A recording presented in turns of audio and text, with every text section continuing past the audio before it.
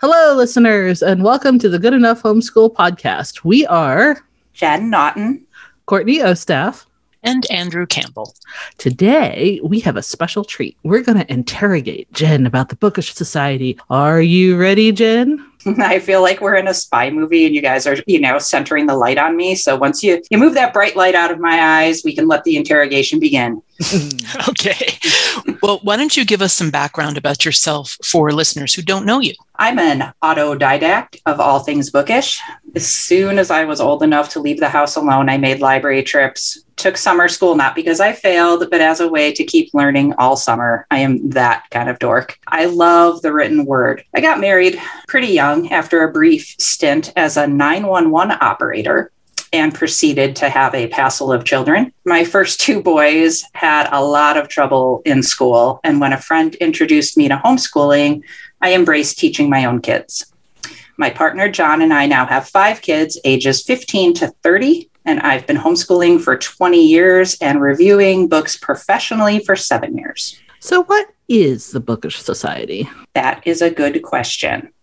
So Bookish offers online literature roundtables and classes for kids ages 5 to 17. We have members from all parts of the world, and this year, each group is reading about 2 books a month, meeting weekly. We'll be having authors drop in, and I have a few other surprises in store too. Okay, so you know that I love definitions. So what I want to know is, what is a roundtable exactly? So is it like a book club or a literature class? What is it? More than a book club, less than a lit class. The general purpose of a roundtable is to hold a close discussion and exploration of a specific topic. So a roundtable, holding all the participants on equal footing, really aims to confront issues rather than people.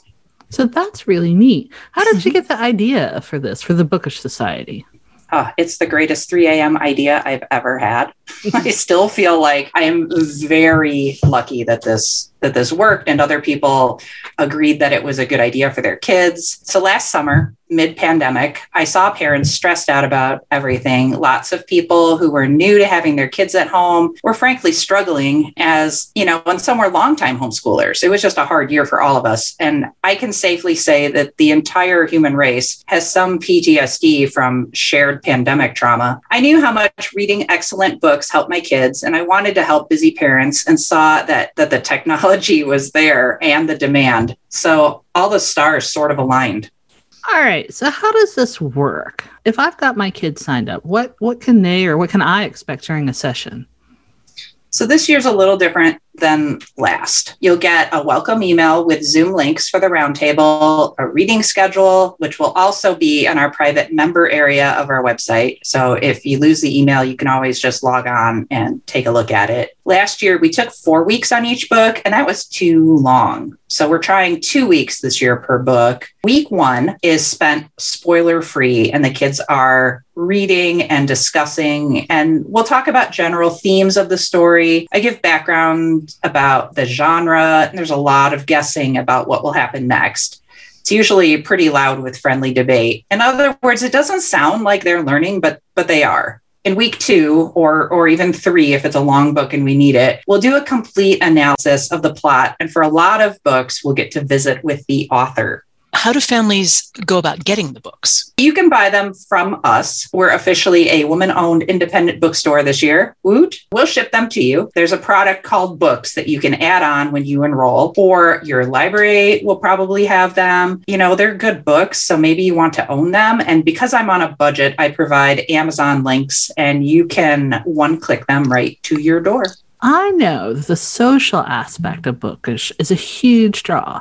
How do you encourage kids to be themselves and really get to know each other in an online setting? The thing with the roundtable discussion is that there's often no right or wrong answers. I'll mention something maybe that I had to look up while reading, and it never takes long to fall into a comfortable conversation. During the last 10 minutes or so, the younger kids have show and tell. The middle kids play a bookish card game that I sort of invented. I've been known to join the teens in a quick round of Among Us. The teens also have their own bookish Discord channel that I run for them as a place to hang out between roundtables.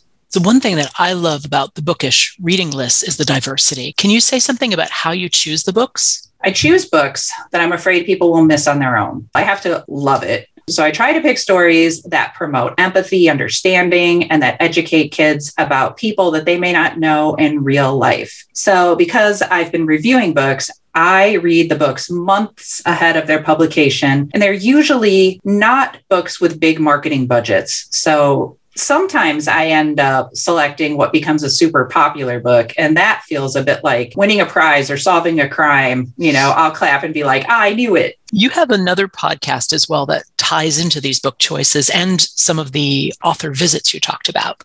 I do. So Bookish Society Secrets is the name of my podcast, where I interview authors of books that I love, and I rake them over the coals for all their secrets. It's very fun for me. I'm fangirling the entire time, and you can find it wherever you listen to podcasts, Apple, Spotify, Stitcher, etc.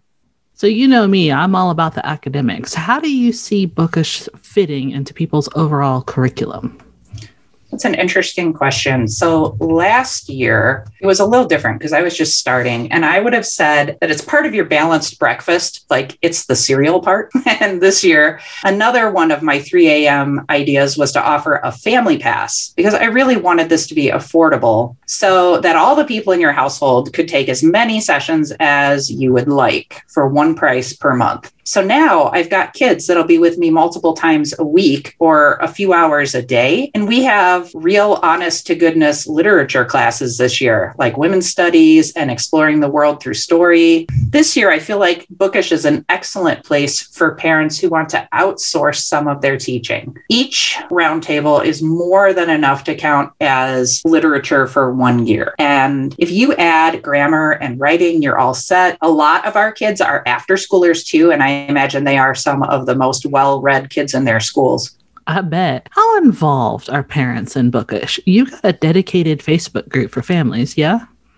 Yeah. Bookish Society Parents is the name of the Facebook group. You can search it out. Really, parents can be as involved or not involved as they care to be. All you have to do is make sure your kid has the book in hand, and I do the rest. You're going into your second year of Bookish, and obviously it's really struck a chord with families. What's on your schedule for the coming year?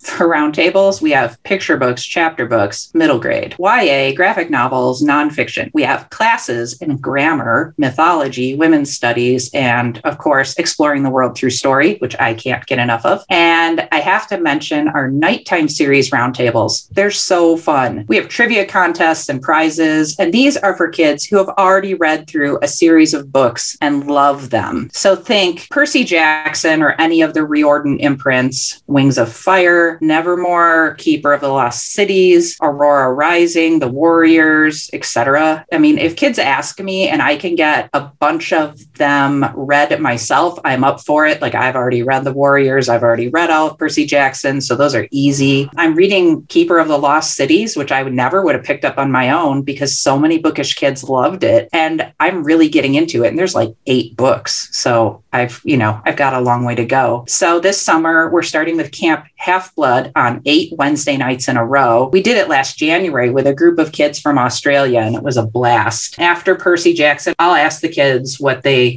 feel like doing, and that's just an extra that they can all show up for at night if they want to. I want to be a Bookish student. Do you have anything for adults planned? We are this year. We're also going to have a parents roundtable this year. I keep wanting to call it adult roundtable, but that just has like a weird connotation.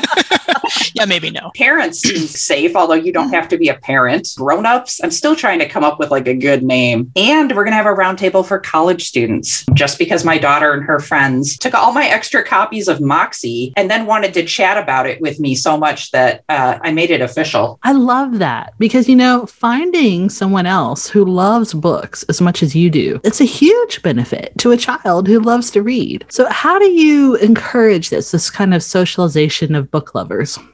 I don't have to do much, honestly, once they're there. It's getting the kids together, talking about what they've already read, what they want to read. We're truly very book-centric. Gosh, the kids have done so much on their own. They've done their own Discord channels, Minecraft playdates, Dungeons and Dragons clubs. They all just came together on their own on non-roundtable days. I know the teens even share their fan fiction writing with each other. That's what makes it so great. I didn't even realize I was building a community, but when it happened, man, I could not get enough of it. I'm so excited that everybody wants to participate. Maybe in your neighborhood, there aren't kids who love reading as much as your kid does. They'll find Bookish a relief. Lots of like-minded kids are there because they already love reading and stories.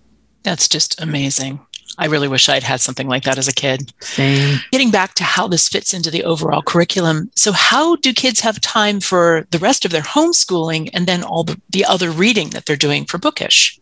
The younger kids, it's easy for them. They have more time because, simply put, fluency takes practice. And the more you read, the better you get at it. That's a no-brainer.